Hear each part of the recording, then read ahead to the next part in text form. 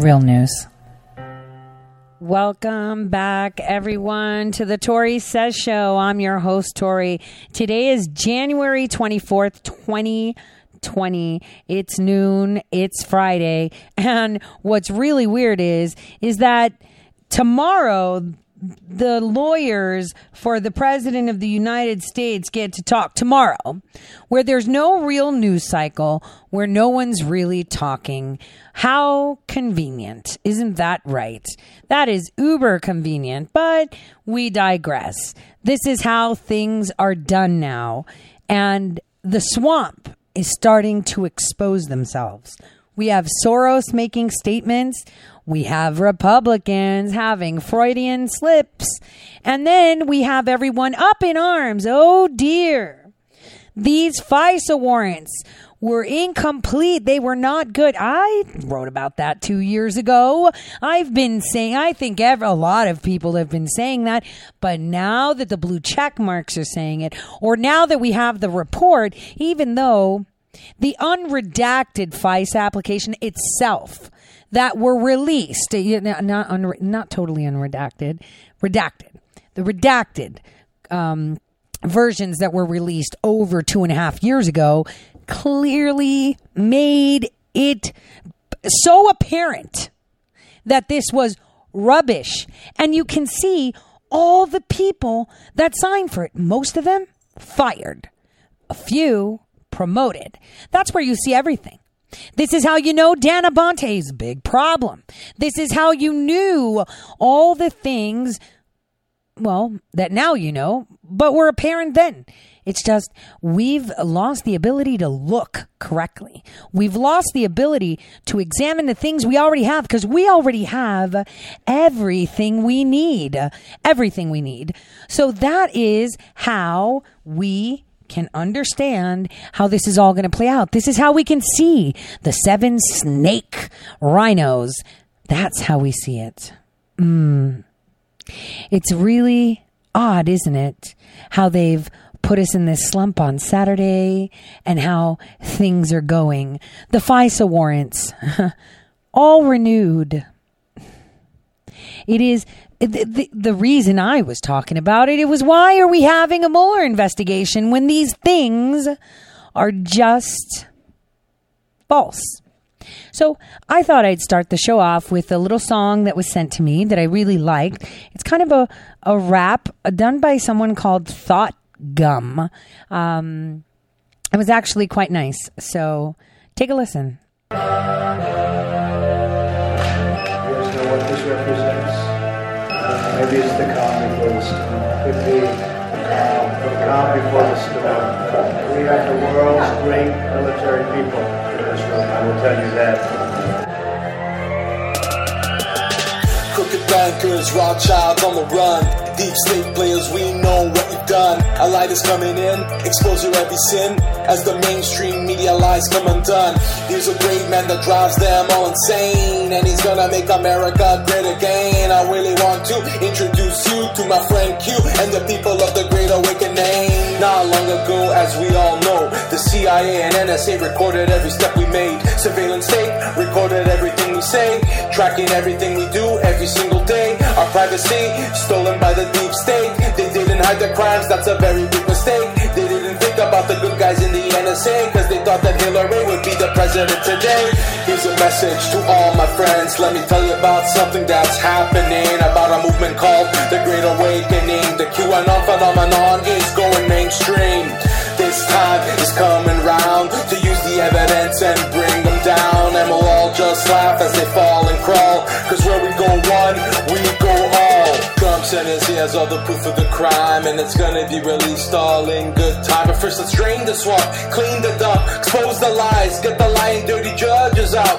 Then we'll shine the light until there's no end, and show Obama light to get a FISA warrant. The DNC and Hillary fight illegally on the Trump campaign and his family. That's a major crime you see. They lost their power, they can't defend. We're witnessing the beginning of their end. These people are stupid, they can't pretend, cause they never thought that Trump would win. Now crippled and scared, and they know they're screwed, and all they have left is a bunch of fake news. It won't fix this mess, they're all out of luck, and nothing will work. See, and it sucks. Here's a message to all my friends. Let me tell you about something that's happening, about a movement called the Great Awakening. The QAnon phenomenon is going mainstream.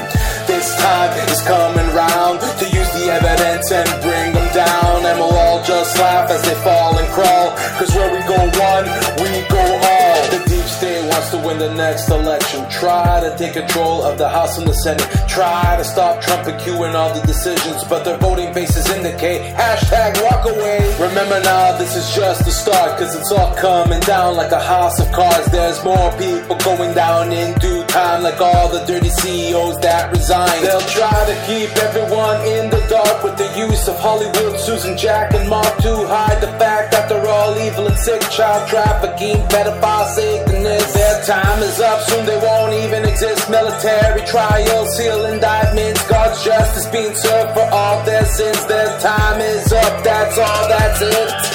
Here's a message to all my friends. Let me tell you about something that's happening, about a movement called the Great Awakening. The QAnon phenomenon is going mainstream.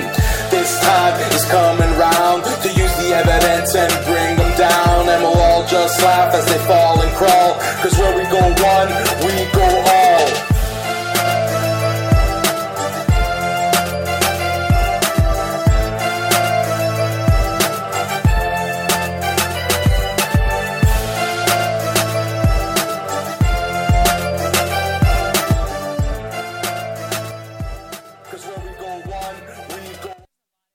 There we go. I thought that they had removed me from speaking.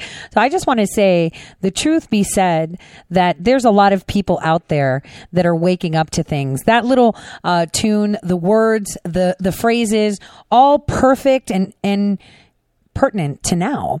You know, the truth, as the person had said when they sent it to me, is like a lion. You don't have to defend it. You just let it loose and it will defend itself. And that's a quote from St. Augustine. Pretty interesting, isn't it? Because now that the truth is coming out, we're not defending the truth. We're letting it loose. And the ones defending are the ones that are scared. The ones that are trying to make sure that they're alive tomorrow. They are literally fighting for their lives. There is nothing they can do to stop this. It won't be going on forever. It's all about creating the foundations. There were so many people in intelligence agencies, both on record, off record, on these little compartments that they forgot about. People that they thought were benign, but they were just lying in wait.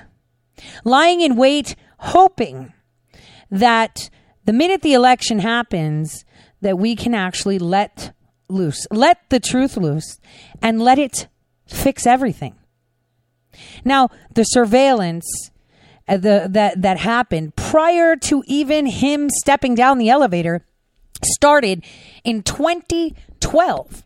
Okay, I'm going to tell you, in 2012, they had their eye on President Trump. That was the first time that they were monitoring communications. 2012. Do you know why? It was right around Thanksgiving. Because it was then when he filed, a trademark for Make America Great Again. See, they had their hands on the box. They could see forward. We knew they could see forward, and we knew what they were doing. All we had to do was sit and watch. Sit, watch, and collect. I mean, some agencies just monitor things and make sure to send that collection of data to the right people in various methods. And now all of this from the dark corners of the internet is coming out to the mainstream. Suddenly all these things that were conspiracy theories. Oh, no. This isn't correct. This can't happen. This isn't it. And really? Are you sure? Conspiracy. A conspiracy theory. Conspiracy. What does it mean? To conspire for two or more people getting together to do something. Well, the only conspiracy we have here are the Democrats fighting for their lives, fighting to maintain power. That's all they're doing. The FISAs, 4 of them. When did we know about it? I wrote about it in July of 2018. July of 2018. And now they are telling you, oh, yeah, the FISA warrants were not good. They were not good at all. They were shady. They were not full of information. Because I wrote about it through Big League. I told you guys what the declassified FISA documents will show you. How they added more fluff after their trip to London. How they try to utilize the information. Well, actually, it was September that I published the article. I have to take that back. Okay? It was September that I published the article. I actually put it together in July of 2018. But it was September 20th. 2018 that I published it. I just wanted to make note. My file was July 2018, okay? My file. Because unfortunately, when you're not someone that is written with your actual name, an article, you have to cite other people. So I had to wait for someone to pick something off of wherever I was dropping things that was a blue check mark so I can reference it. And in that article, I told you who signed, what happened, where they went, and when they resigned, did they move? Did they get promoted? Did they get fired? Did they? That's all you needed to know. You can see everything just from the documents. You didn't need to have to wait now for Horowitz to finish his and then them to do a review and then the FISC court to come back. You didn't need to do that. You didn't. All you had to do was take a look at what was there. I even told you about General Mattis and his run for 2020 ticket with Pence. Oh, it's all there. You don't have to look far. We have everything we need. And no matter how many times, it's said online and through your conversations with friends, if you don't realize that we have everything, you're not paying attention. It's all about draining the swamp. And you know what? People within these intelligence communities have already started putting targets on those that are working for the other team. And that's how you drain the swamp, because you need to drain it from people that have these black card access to information, black card access to things, that know a lot, that know how they can destroy people with the click of a button. Those people. And those are the ones that look the squeakiest and the cleanest, because they don't get their hands dirty ever, because they think they fly under the radar, but we see you. Everybody sees you, and targets right there. And suddenly they're shifted to desk duty somewhere else until they can be fired. But we can't even fire some of these people easily. We have to downsize, but how do we downsize? Thank God for Space Force. Thank God for closing specific divisions. Thank God for President Donald J. Trump, because he is really fighting, you guys. He's got a lot of things to fight. You know why? Because it was all a fix. See, over a year ago, when they were talking impeachment, and then months ago, when they started this whole thing, everyone's like, that's okay. If it goes in the Senate, they're going to lose. And I said, wait. Don't count your chickens before they hatch. The people in the Senate that are Republicans are not pro-Trump. There's a few of them that are totally not pro-Trump. I had written an article about specific Republicans that had gone to Russia and Norway. I think I put that one down with Big League, or was it on? I think it was with Big League. And I pointed these 7 clowns out. And I want you guys to hear one of these clowns and what he said. See, I've been talking about Senator John Hoeven, such a great Republican. Really, though? This guy doubled his net worth with one term as senator. And he has, that weird mustache going on. I don't trust anyone with the weird mustache that goes on. I'm just saying, I want you to listen to what he says, listen to his Freudian slip, and listen to his attempt to save it and not doing it successfully. We've worked very hard to set up a fair process, and we're going through it in great detail. Right now, the House managers are presenting their case. We were there till 2 in the morning 2 days ago, finished up about 10 o'clock last night. They'll have 2 more days. And then the administration's managers present their case, and then we go to to questions before decisions are made about any additional witnesses or additional testimony. There already have been many witnesses, obviously, in the House case and a lot of documents. But again, I think we've laid out a full and fair process as we're required to do constitutionally. And you mentioned, you had the next the last couple of days. Do you feel like so far the House managers are effectively using their time? Well, they're repeating their arguments a lot. So at this point, they're going into great detail. But again, we're committed to providing them with their time and listening carefully and attentively. A bit of the concern so far has been that... Okay, let me rewind that in case you missed it, and I'll pause it right there. To set up a fair process, and we're going through it in great detail. Right now, the House managers are presenting their case. We were there till 2 in the morning 2 days ago, finished up about 10 o'clock last night. They'll have 2 more days. And then the administration's managers present their case, and then we go to witnesses. Hold on.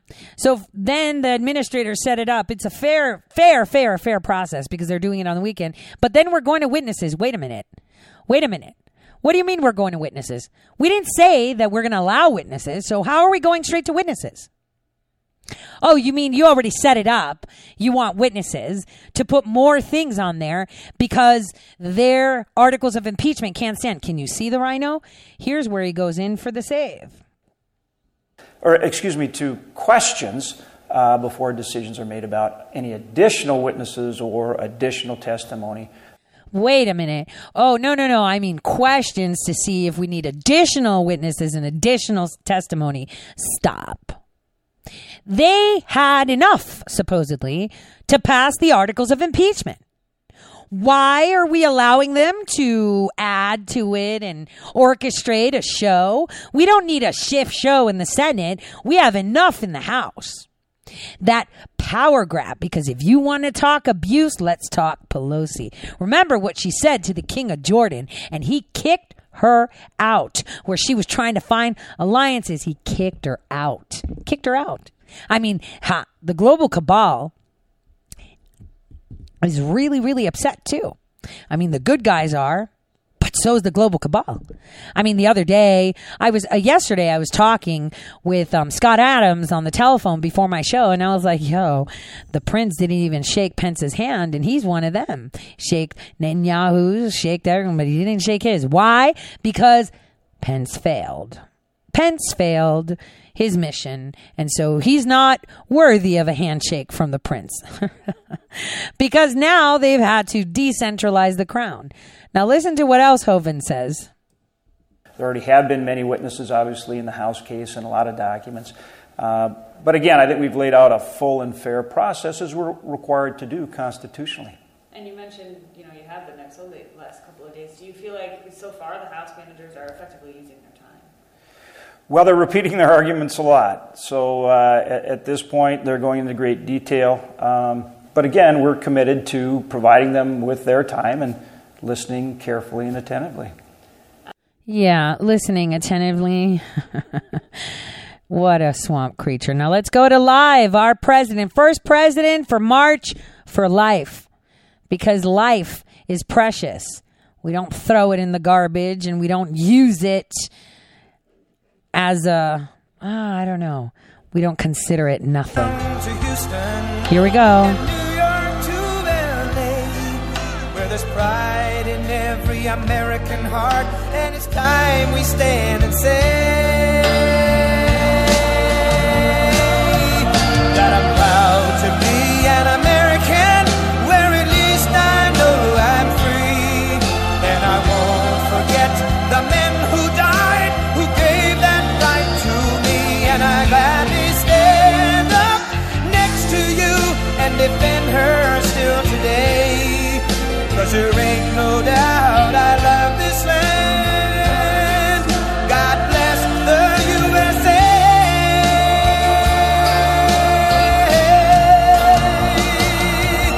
And I'm proud to be an American, where at least I know I'm free. And I won't forget the men who died, who gave that right to me. And I gladly stand up next to you and defend her still today. 'Cause there ain't no doubt I love this land. God bless the USA.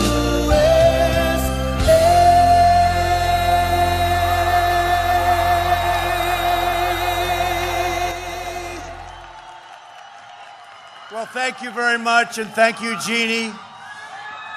It is my profound honor to be the first president in history to attend the March for Life.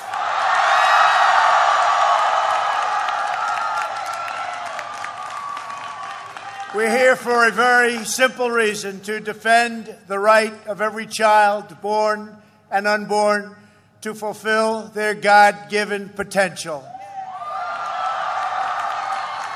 For 47 years, Americans of all backgrounds have traveled from across the country to stand for life.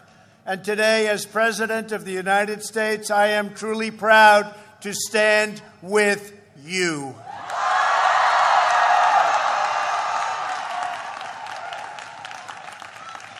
I want to welcome tens of thousands. This is a tremendous turnout. Tens of thousands of high school and college students who took long bus rides to be here in our nation's capital. And to make you feel even better, there are tens of thousands of people outside that we passed on the way in. If anybody would like to give up their spot, we can work that out. You have a tremendous group of people outside. Thousands and thousands wanted to get in. This is some great success. Young people are the heart of the March for Life, and it's your generation that is making America the pro-family, pro-life nation. The life movement is led by strong women, amazing faith leaders, and brave students who carry on the legacy of pioneers before us who fought to raise the conscience of our nation and uphold the rights of our citizens. You embrace mothers with care and compassion. You are powered by prayer and motivated by pure, unselfish love.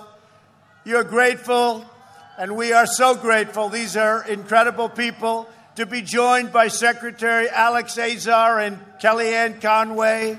Thank you.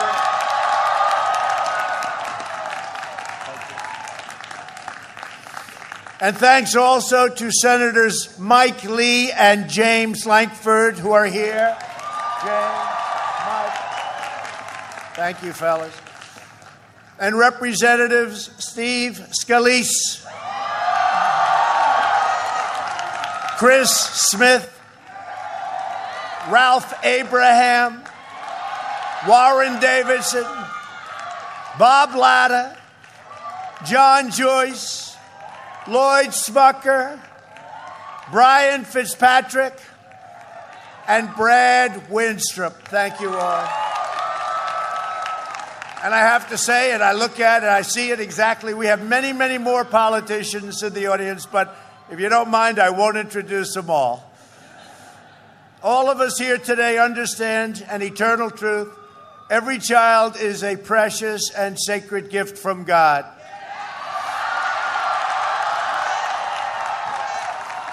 Together, we must protect, cherish, and defend the dignity and the sanctity of every human life. When we see the image of a baby in the womb, we glimpse the majesty of God's creation. When we hold a newborn in our arms, we know the endless love that each child brings to a family. When we watch a child grow, we see the splendor that radiates from each human soul. One life changes the world. From my family, and I can tell you, I send love, and I send great, great love. And from the first day in office, I've taken a historic action to support America's families and to protect the unborn.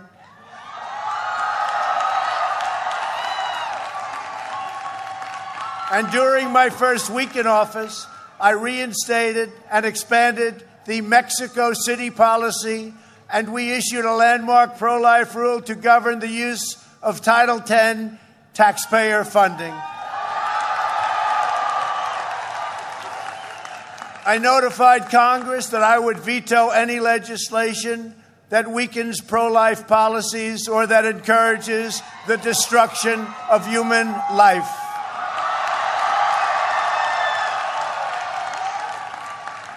At the United Nations, I made clear that global bureaucrats have no business attacking the sovereignty of nations that protect innocent life. Unborn children have never had a stronger defender in the White House. And as the Bible tells us, each person is wonderfully made. We have taken decisive action to protect the religious liberty. So important, religious liberty has been under attack all over the world and, frankly, very strongly attacked in our nation. You see it better than anyone, but we are stopping it. And we're taking care of doctors, nurses, teachers, and groups like the Little Sisters of the Poor. We are preserving faith-based adoption. And to uphold our founding documents, we have confirmed 187 federal judges who apply the Constitution as written, including 2 phenomenal Supreme Court justices, Neil Gorsuch and Brett Kavanaugh. We are protecting pro-life students' right to free speech on college campuses. And if universities want federal taxpayer dollars, then they must uphold your First Amendment right to speak your mind. And if they don't, they pay a very big financial penalty, which they will not be willing to pay.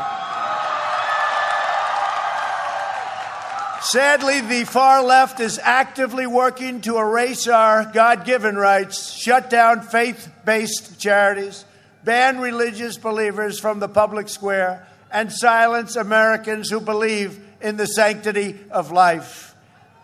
They are coming after me because I am fighting for you, and we are fighting for those who have no voice, and we will win because we know how to win.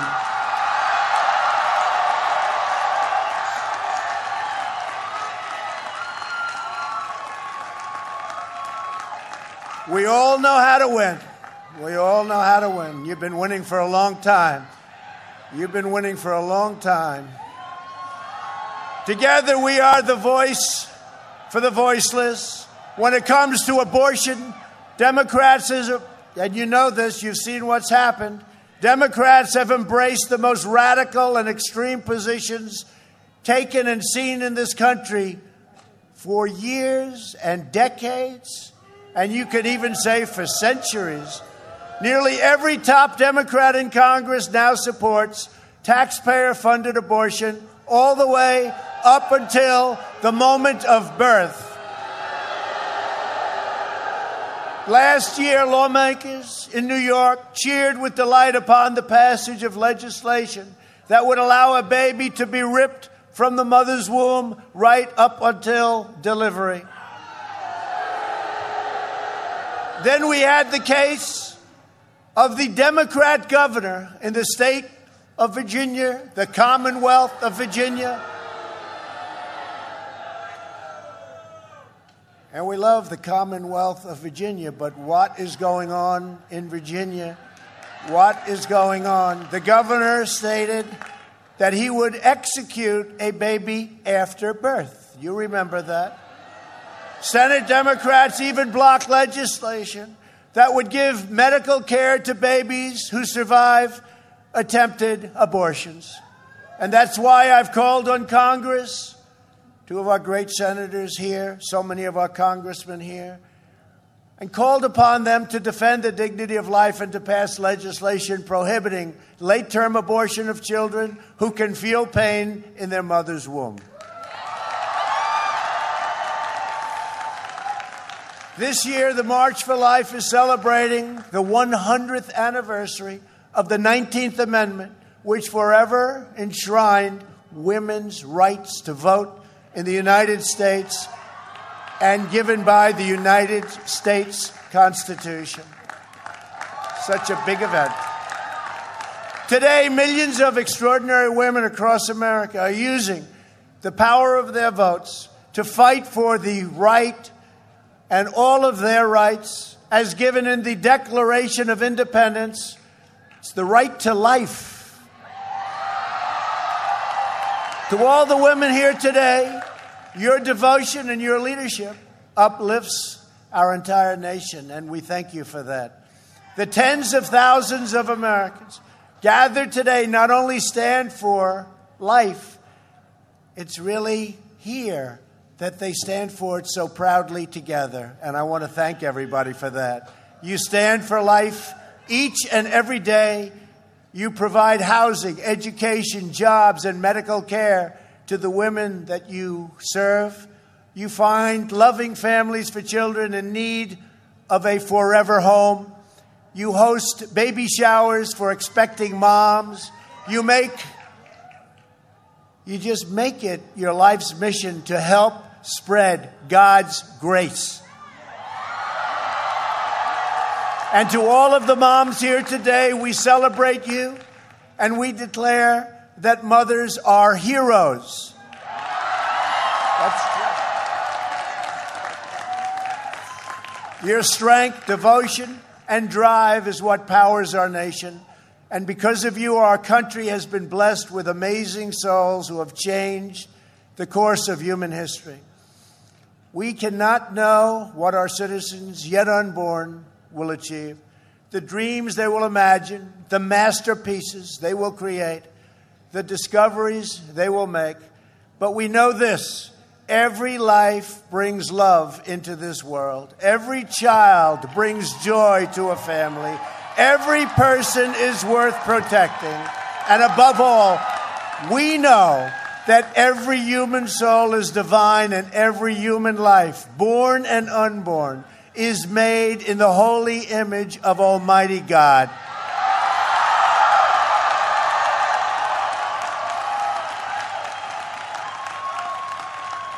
Together, we will defend this truth all across our magnificent land. We will set free the dreams of our people. And with determined hope, we look forward to all of the blessings that will come from the beauty, talent, purpose, nobility, and grace of every American child. I want to thank you. This is a very special moment. It's so great to represent you. I love you all. And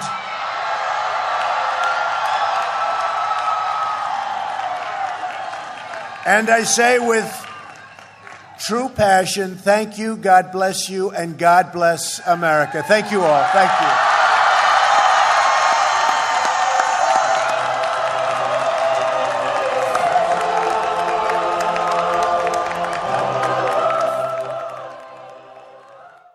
How incredible was that? Right, guys? How incredible was that? Now that's our president. He's our president. He supports life. Life that they think is unimportant. That it is theirs to toss away because they don't want responsibility. Murder is what it is. Murder. His speech was phenomenal. And what he said is true. Everyone is made in the image of our Creator. And if we sanction life, if we uphold the miracle of life, if we honor it the way we should, because life is precious, then we will be blessed too. We will be blessed and we will be loved, and God will grace our nation. And indeed, no other nation has the right to tell us how and what we're supposed to do. No one has the right to say, well, it's my body, my choice. No, no, no. The same was said back in the days when slave owners would kill people, kill their slaves because they didn't like them. They didn't like their slaves. Their slave looked at them the wrong way. The slave wasn't picking up fast enough, wasn't working well enough. So what would they do? They would execute them. And when they were told you can't just kill a person, they'd say, my slave, my choice. Is that what we're about? No. We do not give disregard to life. We do not dismiss it because we feel like it. We do not, and we will not allow this to happen anymore. And that is what it is about, making America great again. And again, those educational institutions that will not allow you to exercise your rights under the Constitution will get repercussions.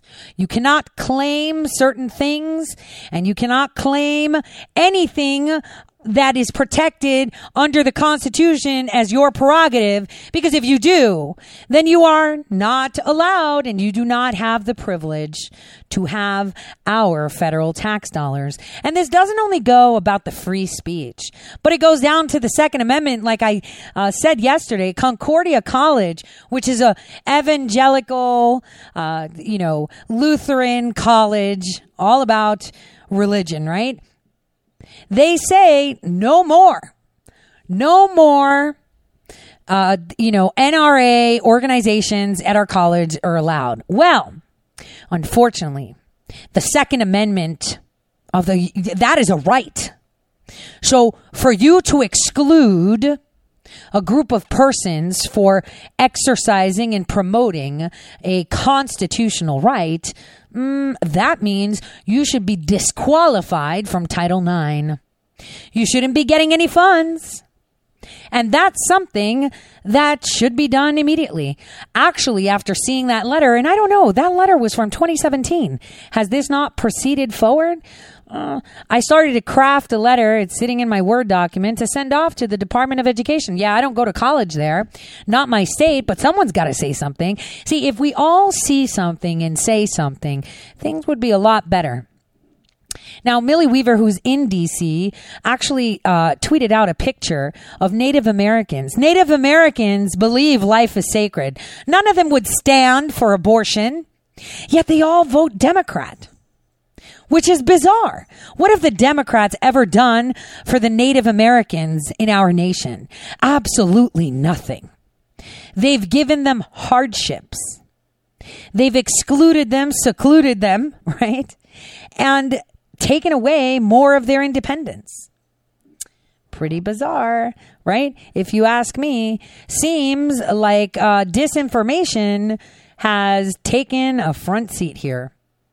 Speaking of disinformation, speaking of detest of how things are working, when I said that there was mutiny in the swamp, the global swamp, I pointed that out and made it clear.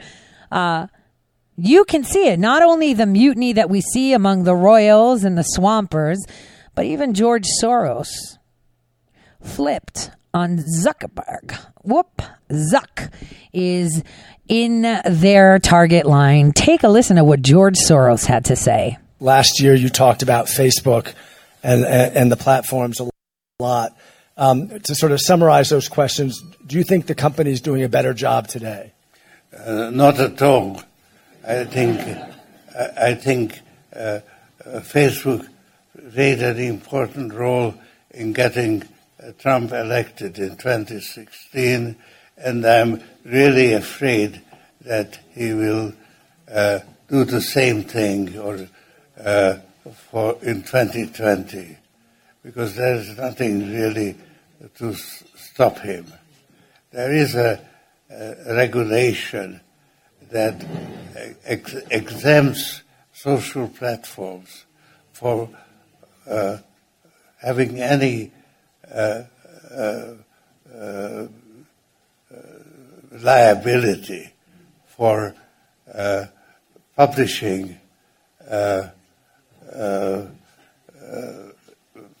deliberate falsehoods by candidates for election. There's nothing to stop them.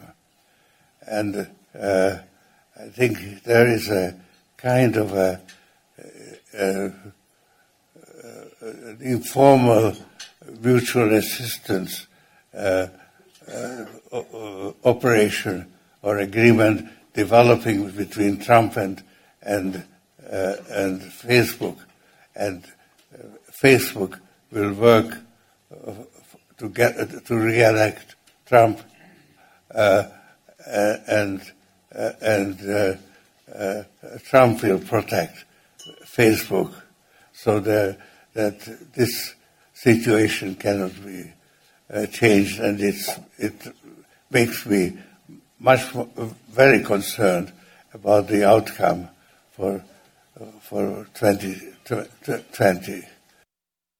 Okay, just so you know, George Soros had like spit coming out of the side of his mouth. It looks like he was propped up.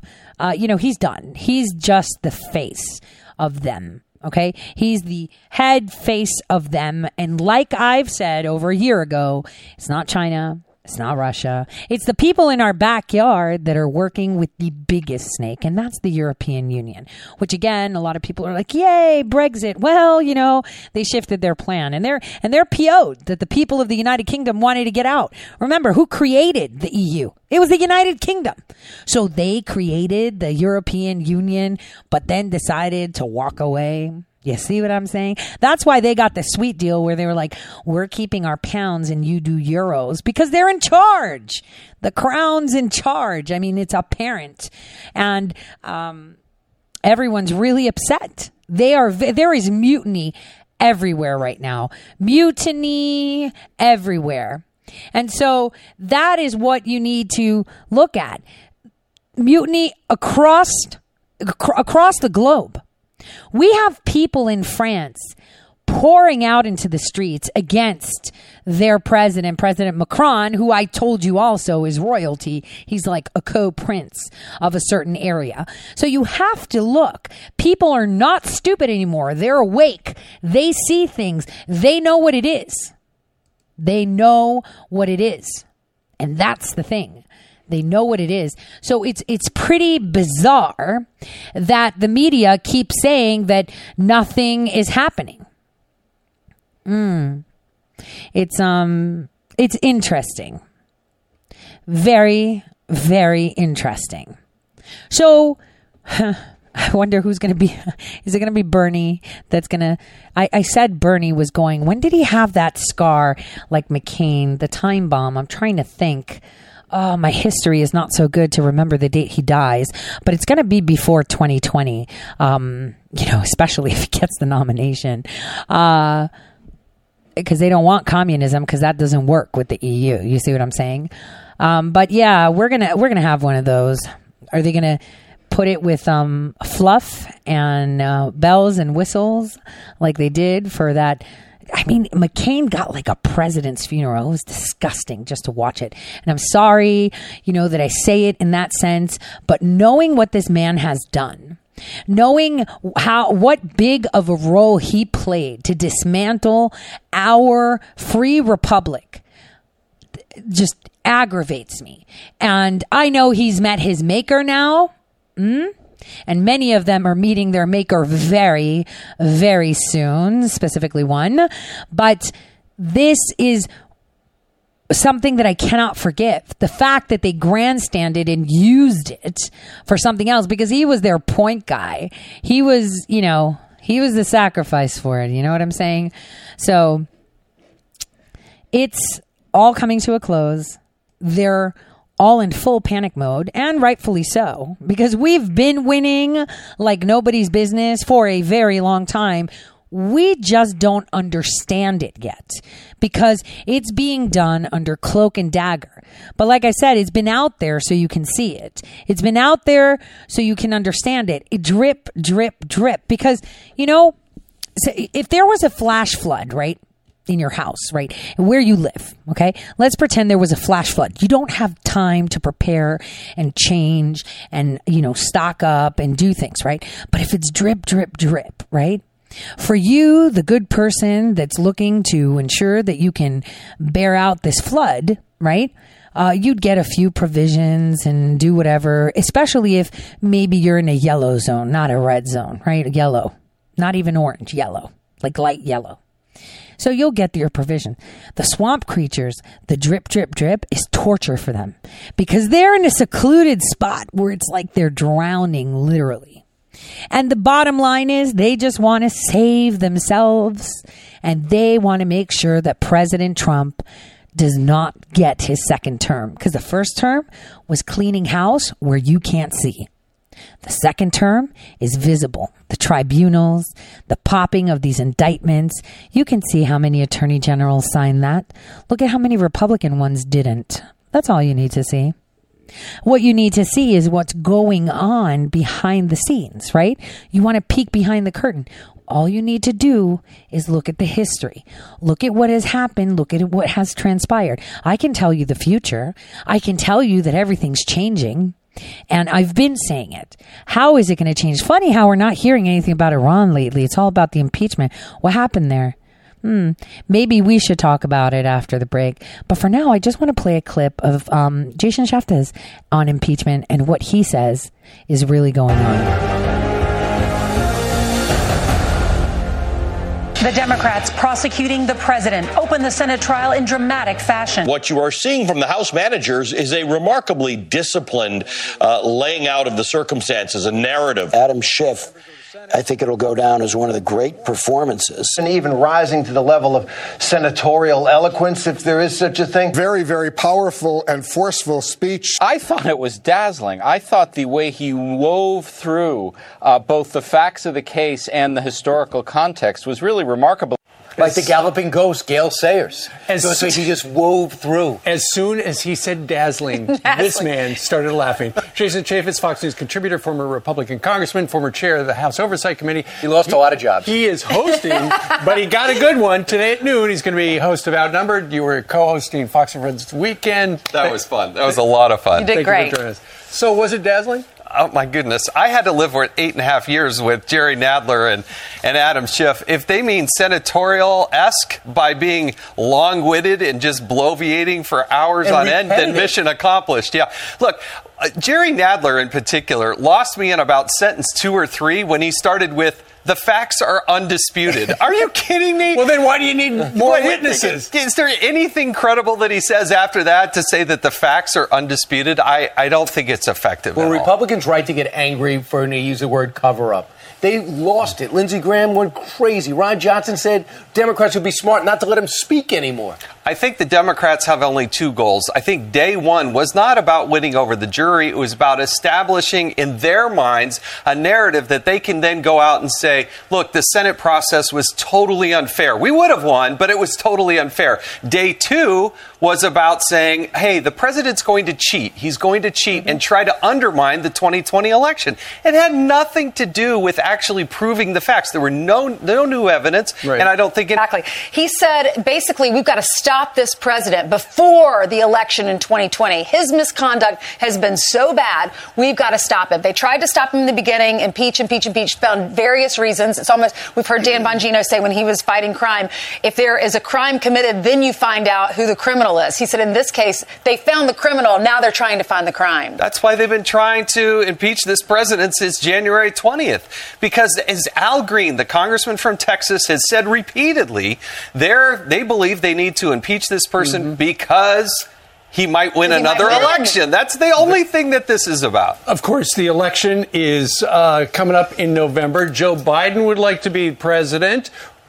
He's got a really good point that you have not heard yet regarding Joe Biden testifying. But first, let's go out to Iowa. Here's Joe. Is he going to show as a witness? No.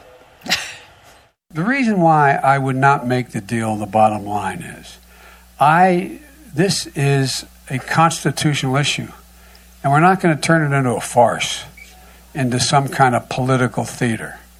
They are trying to turn it into political theater, but I want no part of being any part of that. Okay, so Joe says he won't go, but at the same time, you have an interesting observation. He was vice president during the Obama administration. And this is why I don't believe there will be any witnesses, because when a president leaves office, he does not leave behind his executive privilege. I think in Joe Biden's case, they're going to claim executive privilege. That's why Joe Biden can't do this. And Hunter Biden, if they were to call him, he would simply plead the fifth. In the case of Bolton or Mick Mulvaney, the president has a very legitimate case of executive privilege. It doesn't mean you're hiding something. It means that you get to invoke that privilege. And John Roberts knows better than anyone that there is historical precedent for just that.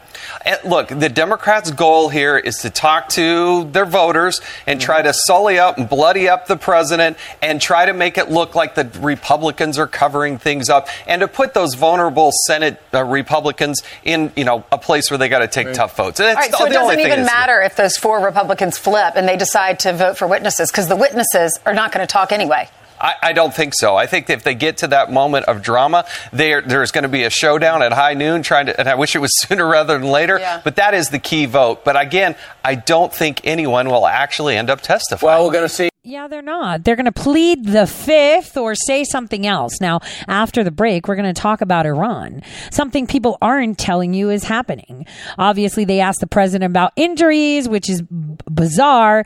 But here is where Ankara, right? Turkey's involved with Iran targeting people sending things to Riyadh. So this is very, very interesting that the media isn't talking about this, and that,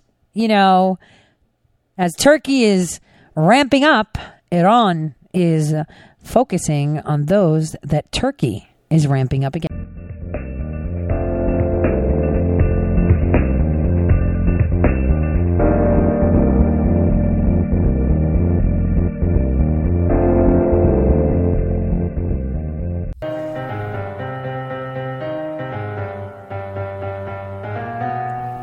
Real news. Welcome, everyone, to the Tori Says Show. I'm your host, Tori. This is the second hour, and we're going to continue talking impeachment and listening to what the mainstream media is saying. But we're going to talk about something very important, too.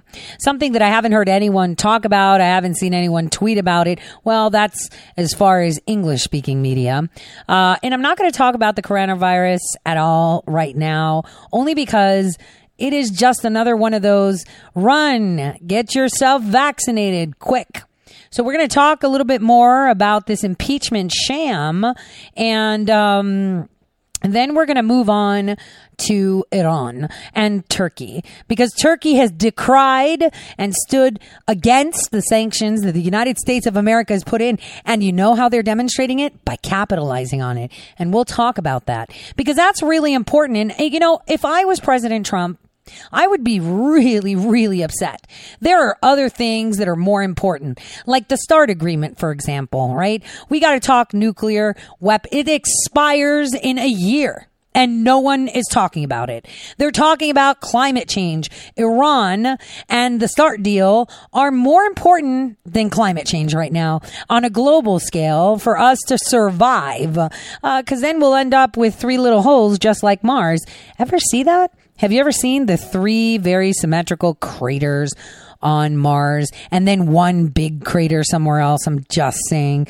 Pretty interesting geography, Marsography, which, by the way, I just want to say Space Force says that by 2024, they will have the first people on the moon again. I think that's going to be a lot faster right after the elections. But, I mean, publicly, right? Publicly, it should be right after. We went up there with the technology of TI-84 and 69. So the actual processor in a TI-84 calculator was greater than that of the lunar. of the module that landed on the moon back in the day. Great presidents make great leaps. Now let's take a listen to this mishmash of MSNBC talking about the impeachment. Angus King on Trump impeachment. And the statement says, this is more serious than I thought. The 11th hour. Take a listen to this. And we will have some really good commentary on this, because this is the message that's going around and driving the news. I mean, we have Hillary Clinton crazy and foaming at the mouth, tweeting, we must impeach him. We must. Yeah, we must, because she's going to get shackled soon. Those booties that they're wearing, high ankle bracelets, not going to work. Huma Abedin was actually spotted with one of those yesterday. Take a listen to this. We're going to begin our robust case when the Senate says it's time to start. Jay Sekulow from Trump's White House defense team. We are joined by yet another member of the U.S. Senate, Senator Angus King, independent of Maine, who caucuses with the Democrats. Senator, thank you very much for, after a long day's journey and tonight, spending a few further minutes with us.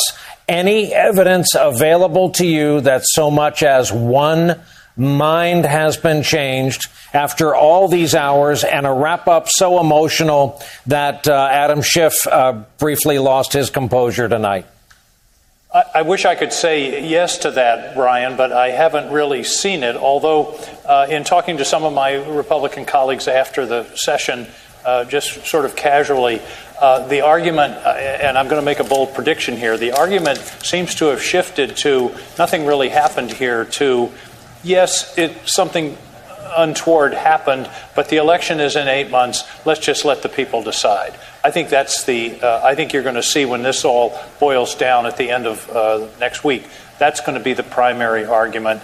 And the problem is, as Adam Schiff said in his argument, what may happen between now and then. I think, and this wasn't touched on tonight, but I think one of the points that I hope will come out eventually is that the president has expressed no remorse whatsoever about what happened. In fact, he continues to say it was a perfect call, nothing was wrong, it was a hoax. And he still doesn't seem to grasp that putting pressure on a foreign government to get involved in your reelection campaign is not the American way. So if there's no remorse, then the expectation is if he's not removed, he'll do it again.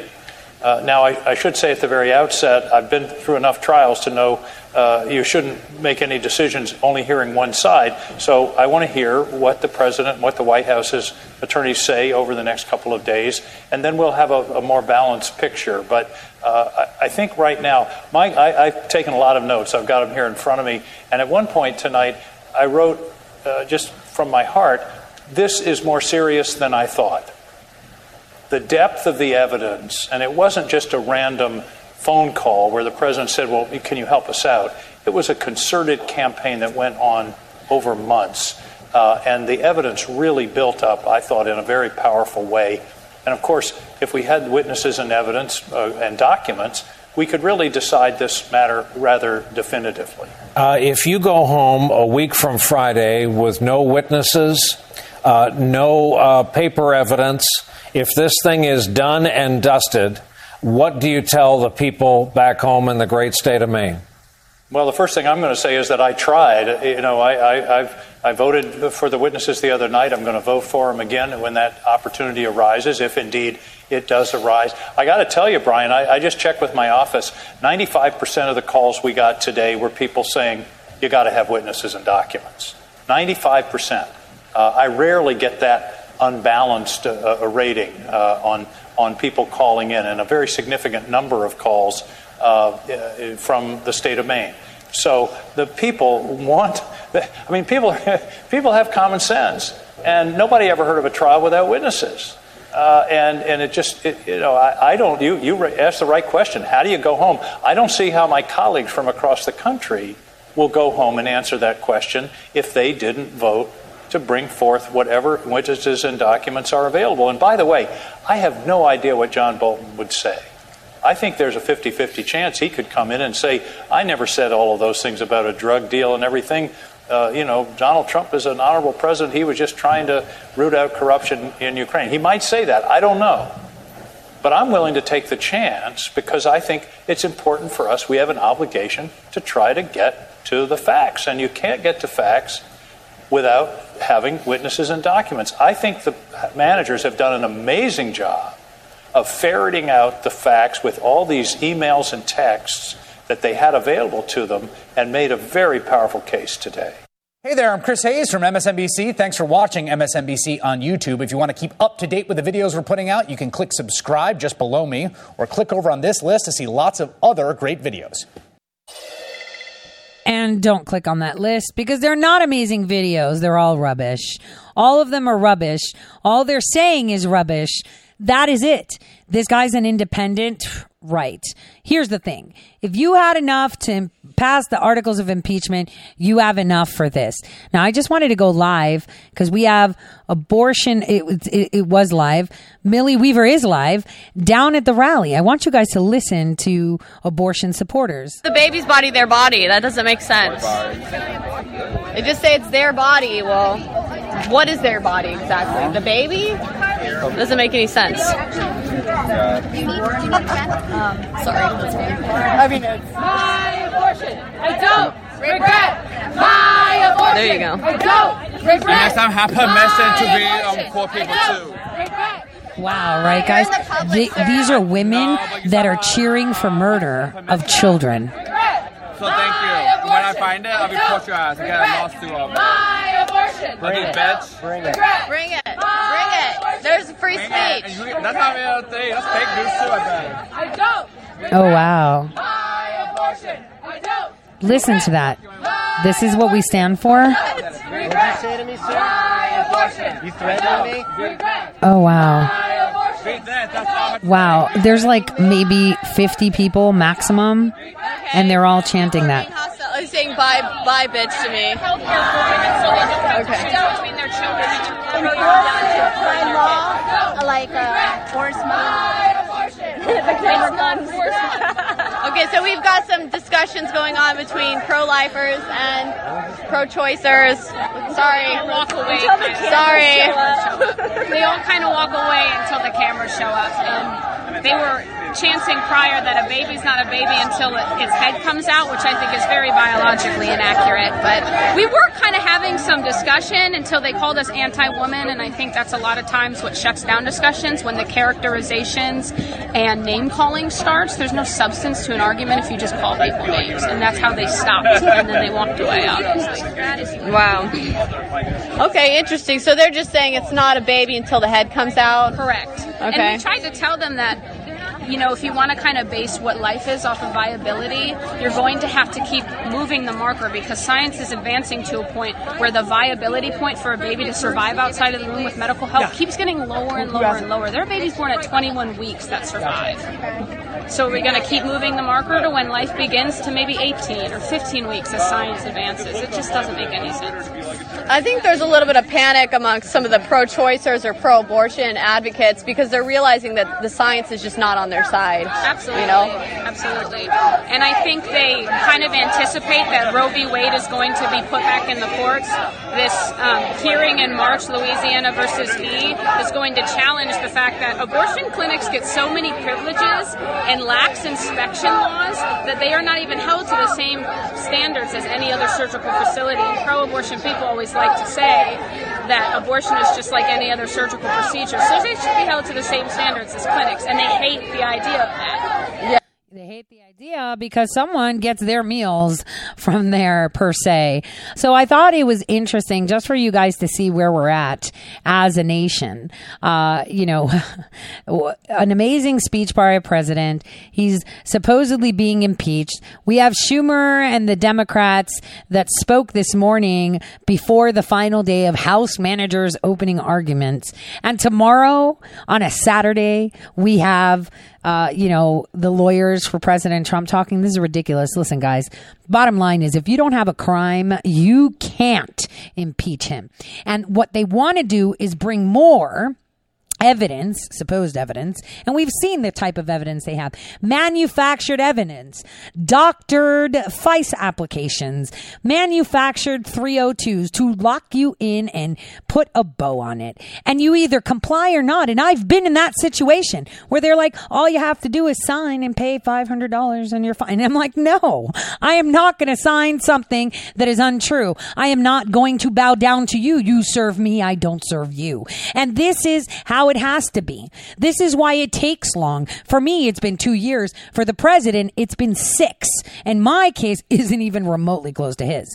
But there are many patriots, like the president said, right, across the nation that are being attacked and having the courts weaponized against them for exercising their free speech, for supporting a free republic, a free allowance of voting, and it's all coming down now. And what we have to keep our eye out is on those rhinos like Hoeven who slipped, because they're like, yep, we're going to have witnesses. No, we're not, because we can't bring Hunter Biden in, because we can't ask him questions about his money, because he's currently going through court so he can plead the fifth. So what, we're going to troll in these clowns that are going to plead the fifth?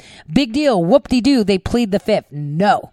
We should not have witnesses. We should not. Now, I'll tell you what the timelines say.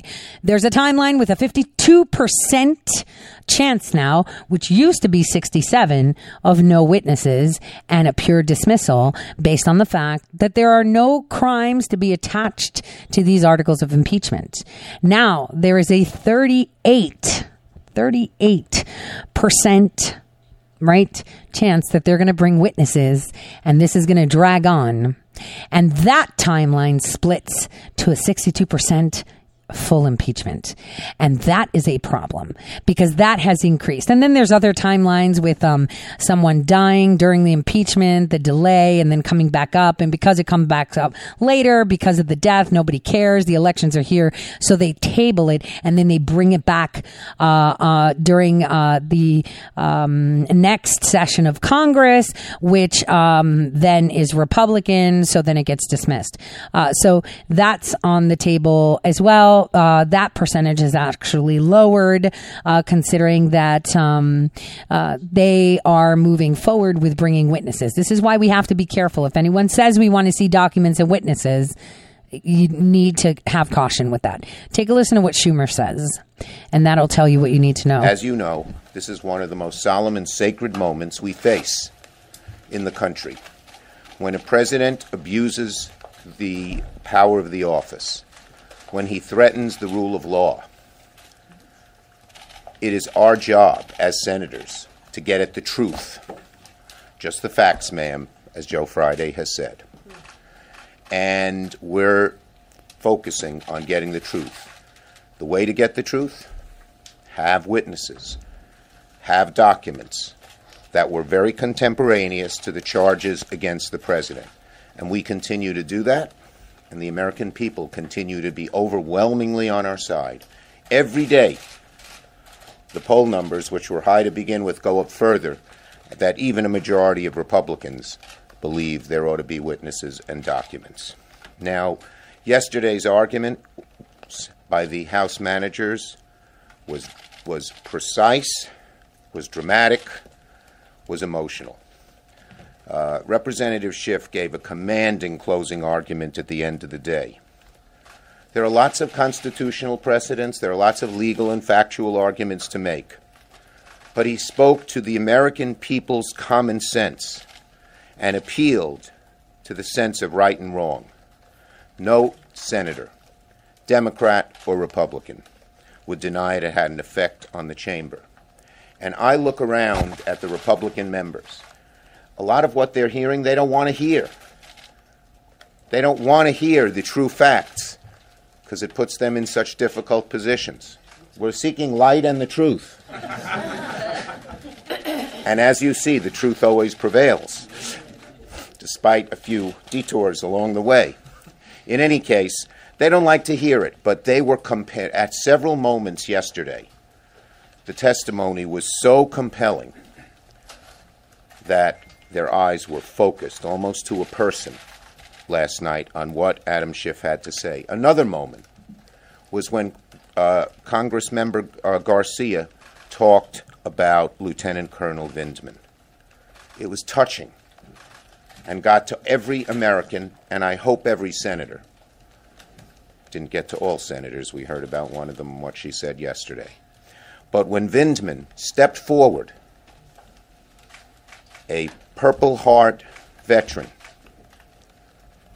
and said, his dad called him and said, "Aren't you worried this will hurt you?" He said, "This is America. We believe in the truth.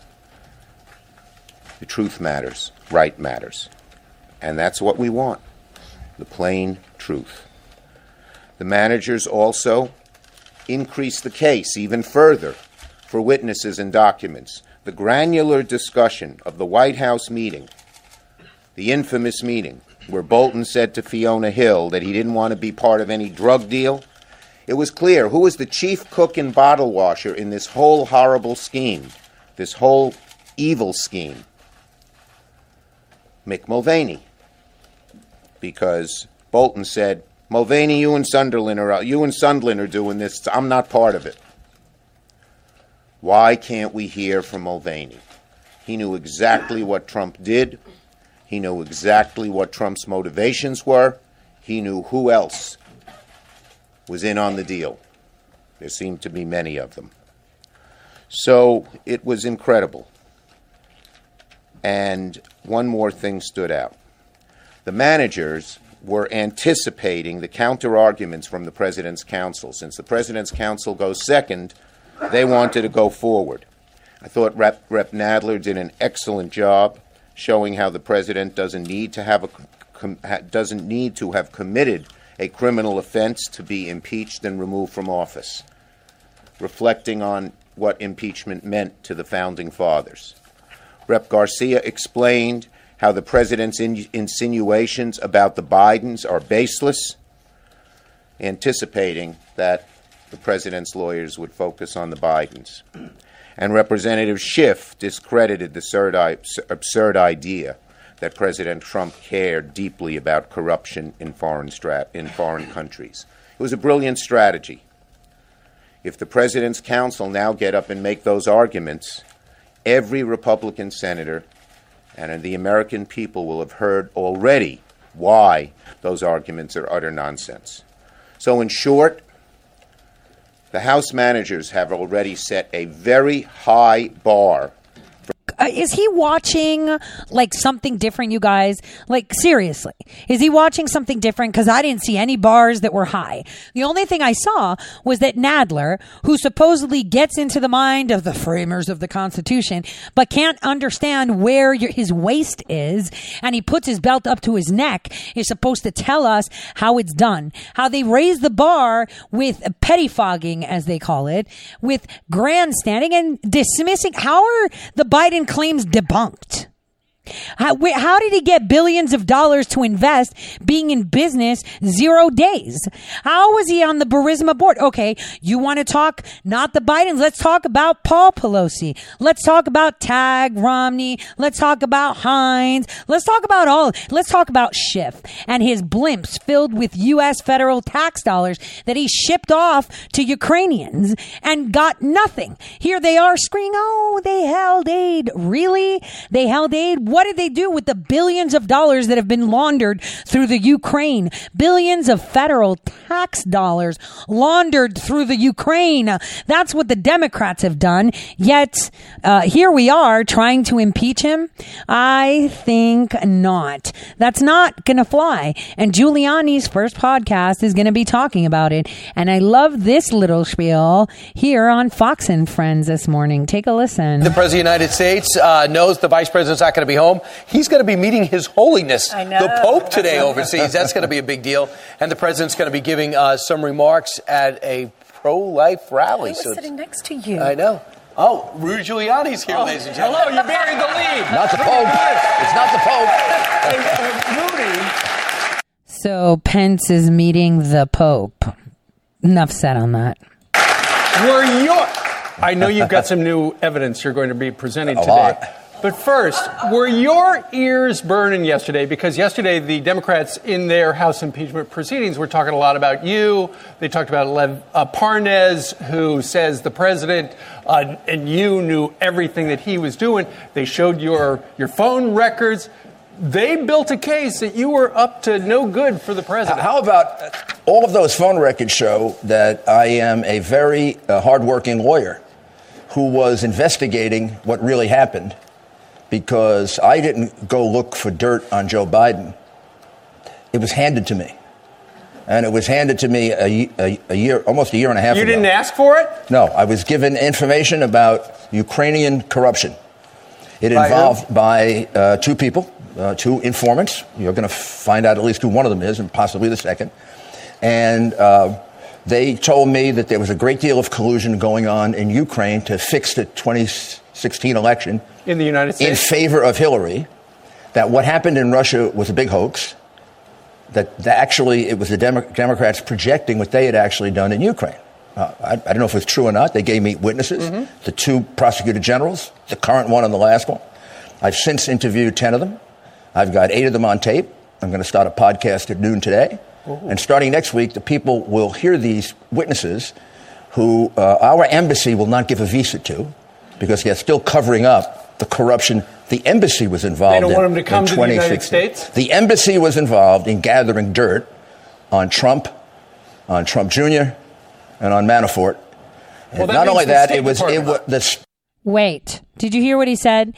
The embassy was the one collecting information. Didn't I tell you that Nellie Orr used to work for Yovanovitch and, she worked the Russia-Ukraine desk? Didn't I tell you that she was at the embassy in the Ukraine collecting this information? This is where it's all coming. Here's the proof in the pudding. Stuff we talked about in 2018 and 2019 are now coming to the surface.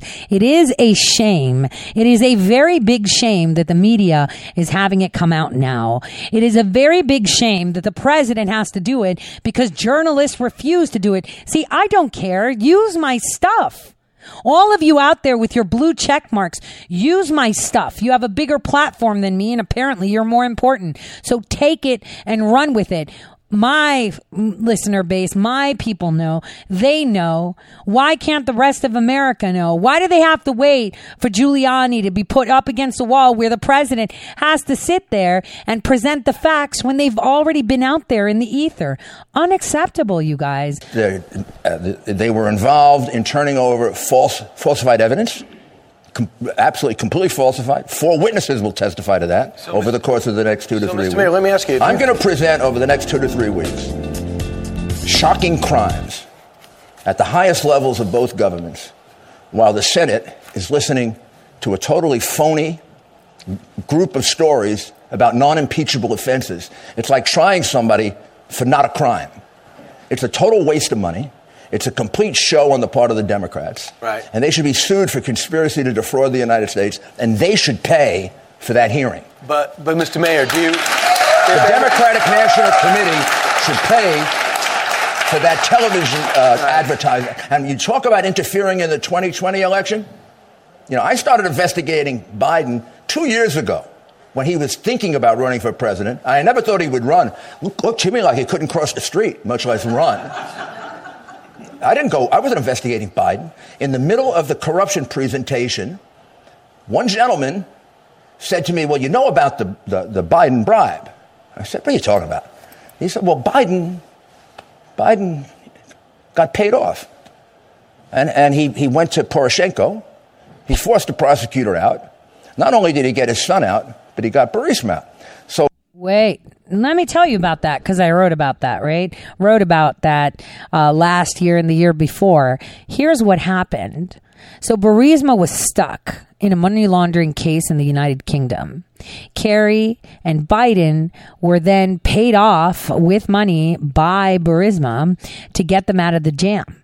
So he was paid off to use his clout and get that removed from the UK and Ireland district courts, right, where they were being prosecuted for money laundering. And in exchange, his son was put on the board so they can funnel money, launder money, and just give his son some form of a title. So that's basically with another 3 clowns.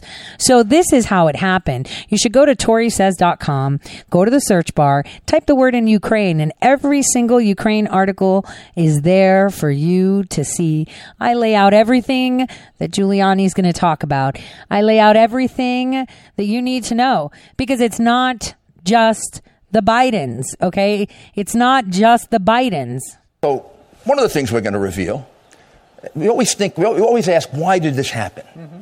Why would a crooked Ukrainian oligarch whose company is about to be taken away from him, who's sitting in Switzerland with $5 billion he stole, all this is just fact. His name is Mykola Zlochevsky. This is all true, what I just said. He hires the son of the vice president, who just got thrown out of the Navy for failing a drug test, had been in and out of rehab most of his life, was a failure in business, and was involved in 2 or 3 other scandals involving his father before, including busted companies where they were using his name, Joe's name. Why would he hire this guy? I'll tell you why. He was buying Joe Biden to protect his company. That money, which is at least $8 million, and it could go up to 20, based on the investigation they're now doing, but at least $8 million in laundered money, some of it, that was to buy Joe Biden's protection if and when Poroshenko came after his company. And then, when it happened, in 1 month, I've got February 2nd of 2016, they raid Burisma offices and close it down. So much for there was no investigation going on. February 15th, they get a notification from Latvia that Hunter Biden is involved in the money laundering. I have it in writing, translated from Russian. And then right after that is when Biden says, get rid of Shokin.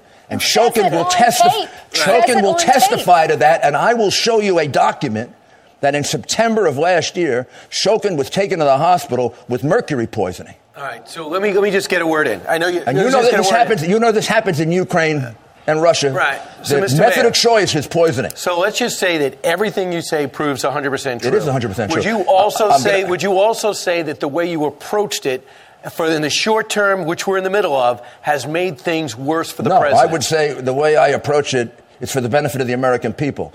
When the vice president of the United States corrupts the president of another country, that is about as horrendous a crime as you can find. But don't we have an apparatus to pursue these things? The apparatus to pursue it was... you could still lead it through Brian, you're being totally naive. In what way? The apparatus to look at this refused to look at it.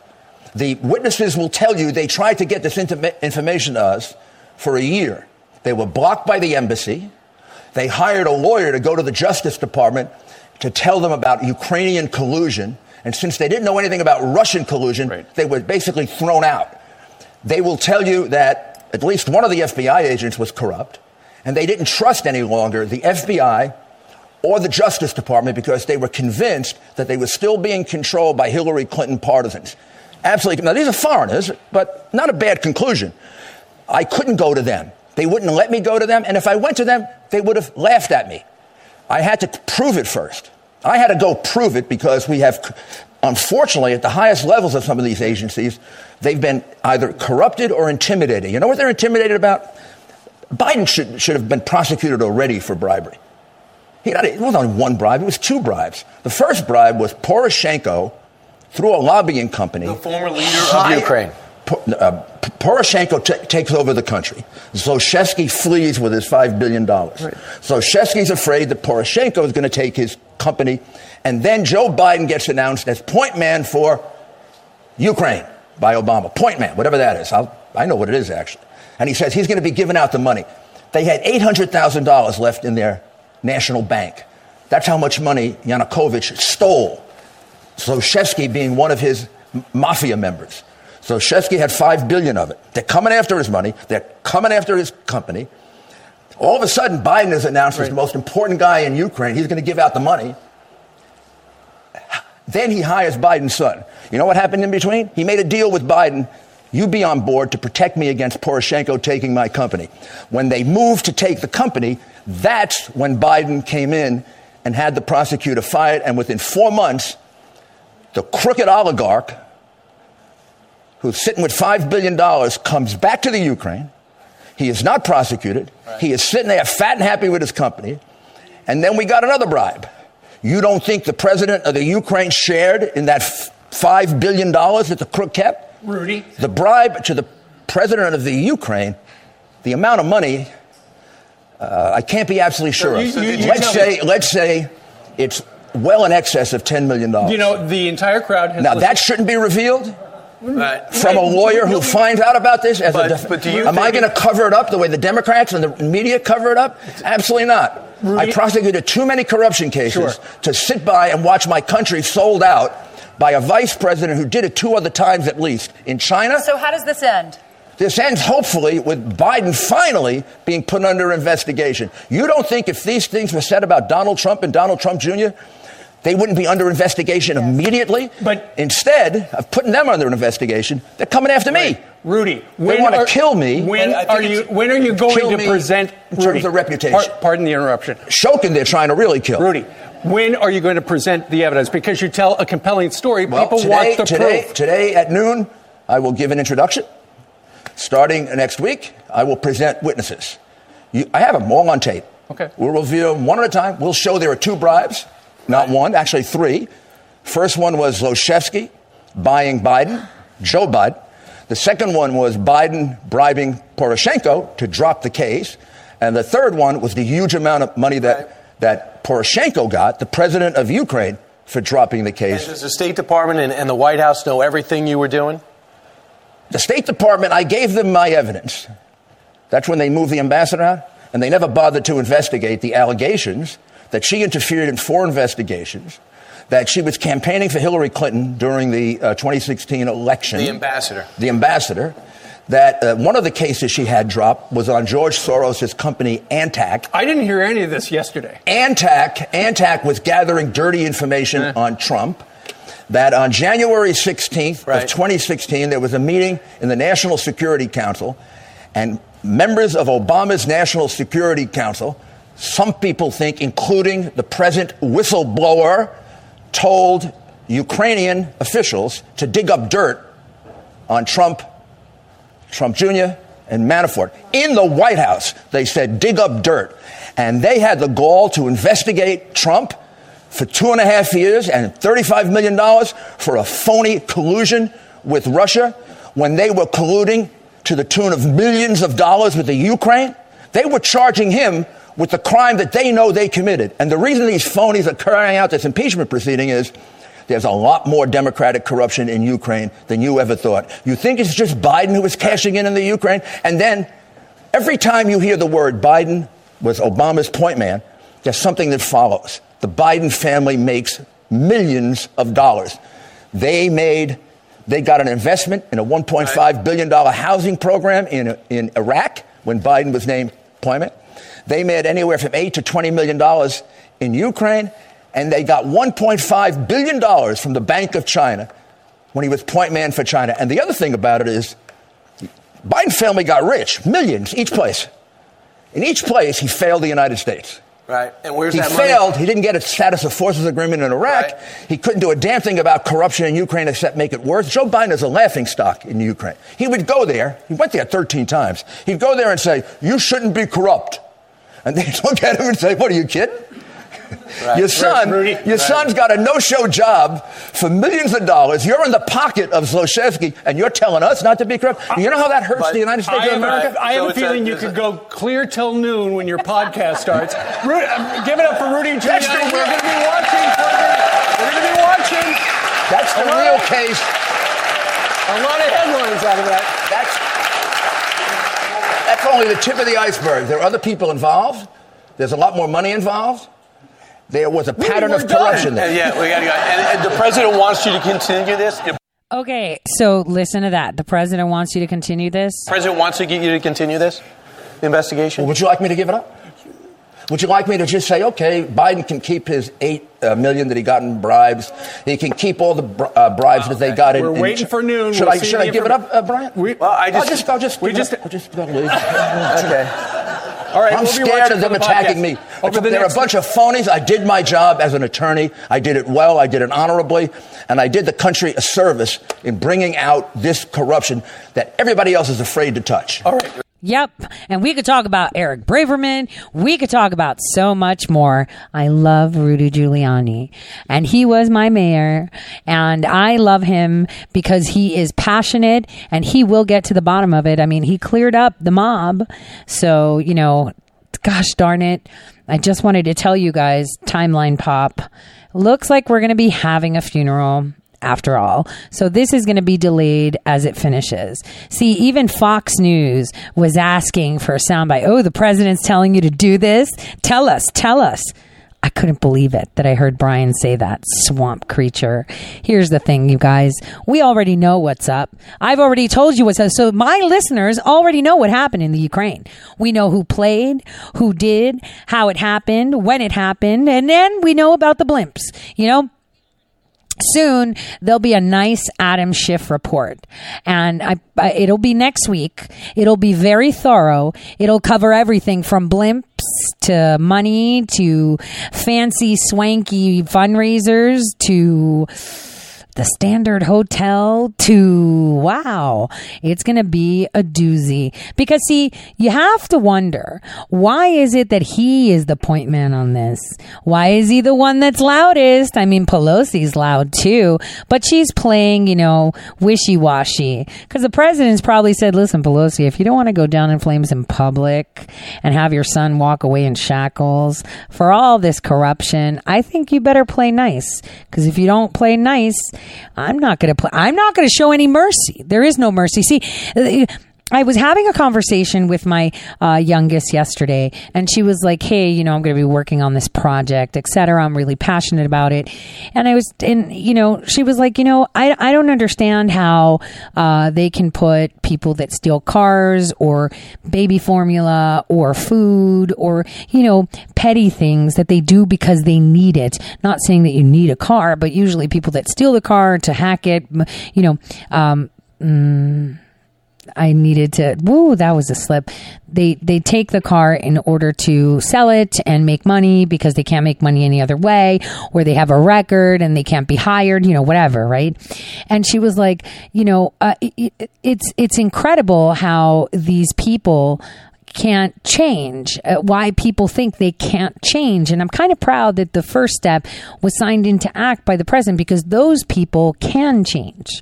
They can realize that, you know, if you break the law in order to better yourself without making actual strides, you know, you're just going to end up being with murderers and pedophiles and rapists in jail.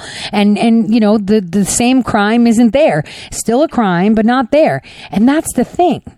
See, they had the opportunity to say, look, I only stole, you know, a few federal tax dollars. Okay, it's millions, but I'm just saying, okay? And I'm sorry. You know, that was the way the land, that's how things were being done. Or, you know, I really needed that baby formula. I'm just saying, I'm talking Pelosi and stuff, right? So, you know, that's the way, you know, my daddy was a mobster. I kind of thought it was okay. And I'm sorry, but I'm willing to make it right. See, people that have been in situations, and this is what President Trump is great about, understands that, you know, when you've done something wrong, you can, you know, make it right. You can make it right if you haven't harmed a child or a person. You can make it right. And he believes that. And the thing is, he's given them all that opportunity. Obviously, Schiff doesn't deserve that opportunity because of what he's done. Okay. Pelosi, playing the blind eye, doesn't deserve it. But because she's the Speaker of the House, we had to make some concessions. But she wasn't willing to do it either. So it's gloves off, guys, right now. And this is going to be coming down to it. And I'm so excited to listen to Giuliani's podcast myself, because I'm just going to hear what I've been reporting on for 3 years now. I told you guys about Latvia a long time ago. I told you guys about who, what, when, and where. And here we're going to have Rudy Giuliani pretty much repeating it, probably in a more eloquent way, not so nonchalant as I, to inform the people of what's really going on. And I'm really hoping he expands it from the Bidens and includes everyone else. Now, on that note, I wanted to tell you guys what's going on in Iran. So we're going to shift gears a little bit, okay? So Iran, we've got real issues in Iran right now. After everything that happened, Turkey has actually, Turkey's foreign minister has said today that his government is decrying the U.S. sanctions on Iran. He said that today. And yet the pre-market show that there's a parabolic stock market rally from this slowing down, right? And on January 8th, following Iran's firing of missiles at U.S. military bases in Iraq, the U.S. stock market actually plunged, right? Dow futures at the time indicated the initial 455-point drop as geopolitical risks in the Middle East intensified. But despite the potential negative impact and the deep-rooted conflict with the U.S. on the global stock market, we saw that the de-escalation actually alleviated significant pressure from the stock market, right? So it rallied up. But the unexpected rejection of sanctions in Iran by Turkey poses a new risk to our relations with Turkey. Okay. So this is a big problem because, not only Turkey and Iran are one and the same. I've said this before because Turkey works with the IRGC, which is part of the Muslim Brotherhood, which is part of the old guard. Now, while, the U.S. and, Turkey have avoided going to war, right? And the same with Iran, right? The President Donald Trump has been very consistent and persistent on pressuring the Iranian government via social media and extreme reactions we've seen come through from Iran's media. Now, if you remember correctly, ABC News actually reported the Supreme Leader, Ali Khamenei, and what he said. And they reported that he called President Trump a clown, indicating that the tension between them, between the two countries have not, resolve themselves. And Turkey's actions, working with Iran and against the U.S. are actually putting additional stress on the relationship between the U.S. and Iran, right? Because Turkey's siding with them. So there's a big, geopolitical risk here. And the de-escalation could actually place a significant pressure on our stock market. And again, pre-market data says that the stock market doesn't really care about what Turkey says, right? But it does, because the industrial average opens with an increase of 100 points since 2020, and the Dow is already up by, 3% now, right, guys? So in essence, the market doesn't really care about what Turkey is saying, but what they're doing is that they are working against us, and specifically that of our allies. Remember how I told you guys that Pompeo, when he went to Greece, you should listen to my, I think it was October 8th episode of 2019. Well, Athens, Greece, was tasked to send a bunch of anti-aircraft Patriot missiles. It's actually anti-aircraft missile system MIM-104 to the Saudis, right? So that's to help Riyadh with their anti-aircraft, kind of protection, which means that because Greece has been tasked to give their stuff to lend it to the Saudis, the Greeks are not going to have it. So they've shipped that out now, and it's left, a bit of it's exposed Greece a bit. Okay, so both on the military side to defend themselves against Turkey that are very hostile, and for their ability to use diplomacy because they're at a more, I would say, vulnerable position. Now this works two ways. The fact that they're working together with the United States and all the other allies and sending their defense systems to Saudi Arabia to support Saudi Arabia and weakening Greece at a time where Turkey is constantly, aggressive. And at the same time, Turkey is also working hand in hand with Iran, right? We have to think, well, how's this going to work out for Greece? I mean, if Turkey's not worried about them because they can't defend themselves, and what if they decide to just go fight, and say, oh, well, we're taking your water like it or not, here's a missile. This issue isn't just a political one, right? This is a military strategy. Think, you're leaving your ally exposed. Why? Because that leaves temptation, kind of like here's the bait kind of thing. So right after the conference that was held in Berlin, the Greeks were trying to get back into getting into the whole swing of things on a global scale in a very unorthodox way. They're also acting more aggressively, you would say, on a global scale by providing forces, like military forces, in regards to the U.S.-Iranian crisis. And so Tehran actually, I would say, so I would have to say that Tehran has actually told Athens, Greece, to be careful. So they've, the two capitals kind of chit-chatted and said, look, you need to step away from this and not send reinforcements to the Middle East, Greece.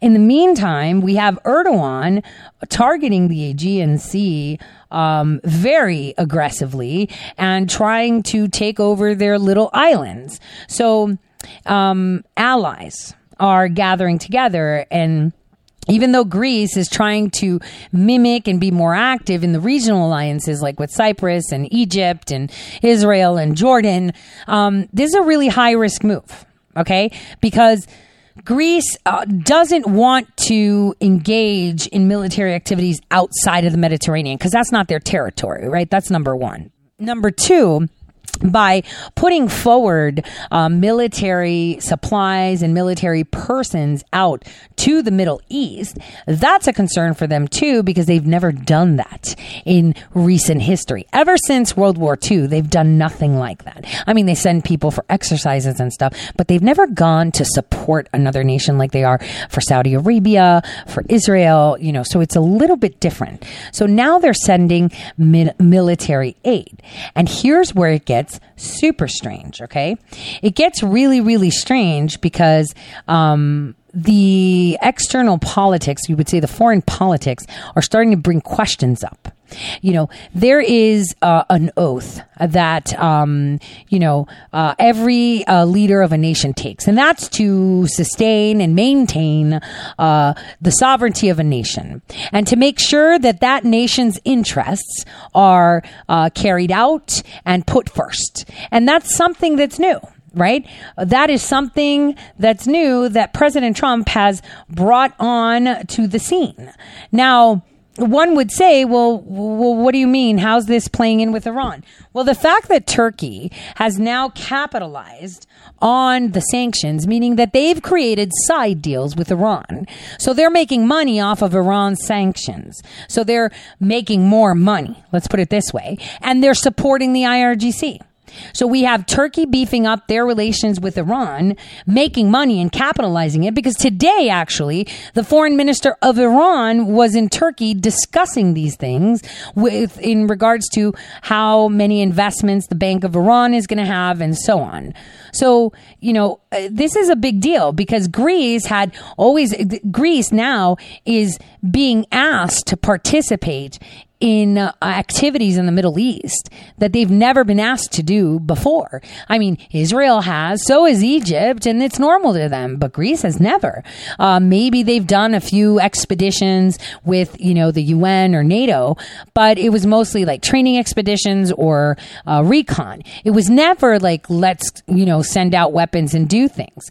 So, it seems like this move is because they're working with President Trump now, and that seems to be tearing apart from the way the EU likes to work. And the EU can't restrict Greece yet on who they work with, but Greece is actually pro-Trump from how they're moving along and how President Trump is promoting their interests in the region about, Turkey and the Muslim Brotherhood and taking over their land and maritime territory.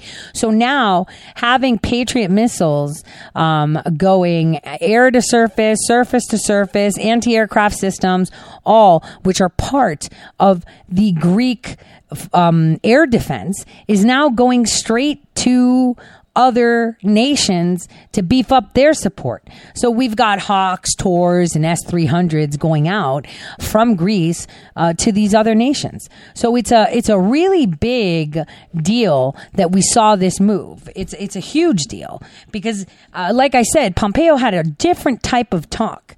And even though there's an American NATO system which has been relying on the Greek military since about 2002, 2003 for staffing and preparedness because of Suda, right? This is one of the biggest asks from Greece ever. And so this is a huge deal because now that Turkey has started to get very aggressive with the way things are panning out with Iran and defying, in essence, President Trump, it seems to be as if things are moving along a lot faster than you would expect in the Middle Eastern and Eastern Mediterranean region, which is literally on fire. Now, on that note, Josep Borrell, said that the Iran deal from 2015 has to be saved no matter what. They are grasping at straws to save this nuclear deal, supposedly, when it's dead. It's been dead. It's gone. It's never coming back. It's finished. Move along. Let's find another way. So that is where we're at with the European Union right now. They are trying to stop everything President Trump is doing. And here's a very good example. A tweet that Mark Meadows sent out today, which is really important you hear before the end of the show, about Sondland. They keep saying Sondland, Sondland, Sondland. Here's a witness with no evidence. Take a listen. Chairman Schiff ran out and gave a press conference and said he gets to impeach the President of the United States because of your testimony. And if you pull up CNN today, right now, their banner says Sondland ties Trump to withholding aid. Is that your testimony today, Ambassador Sondland? God bless. See you Monday.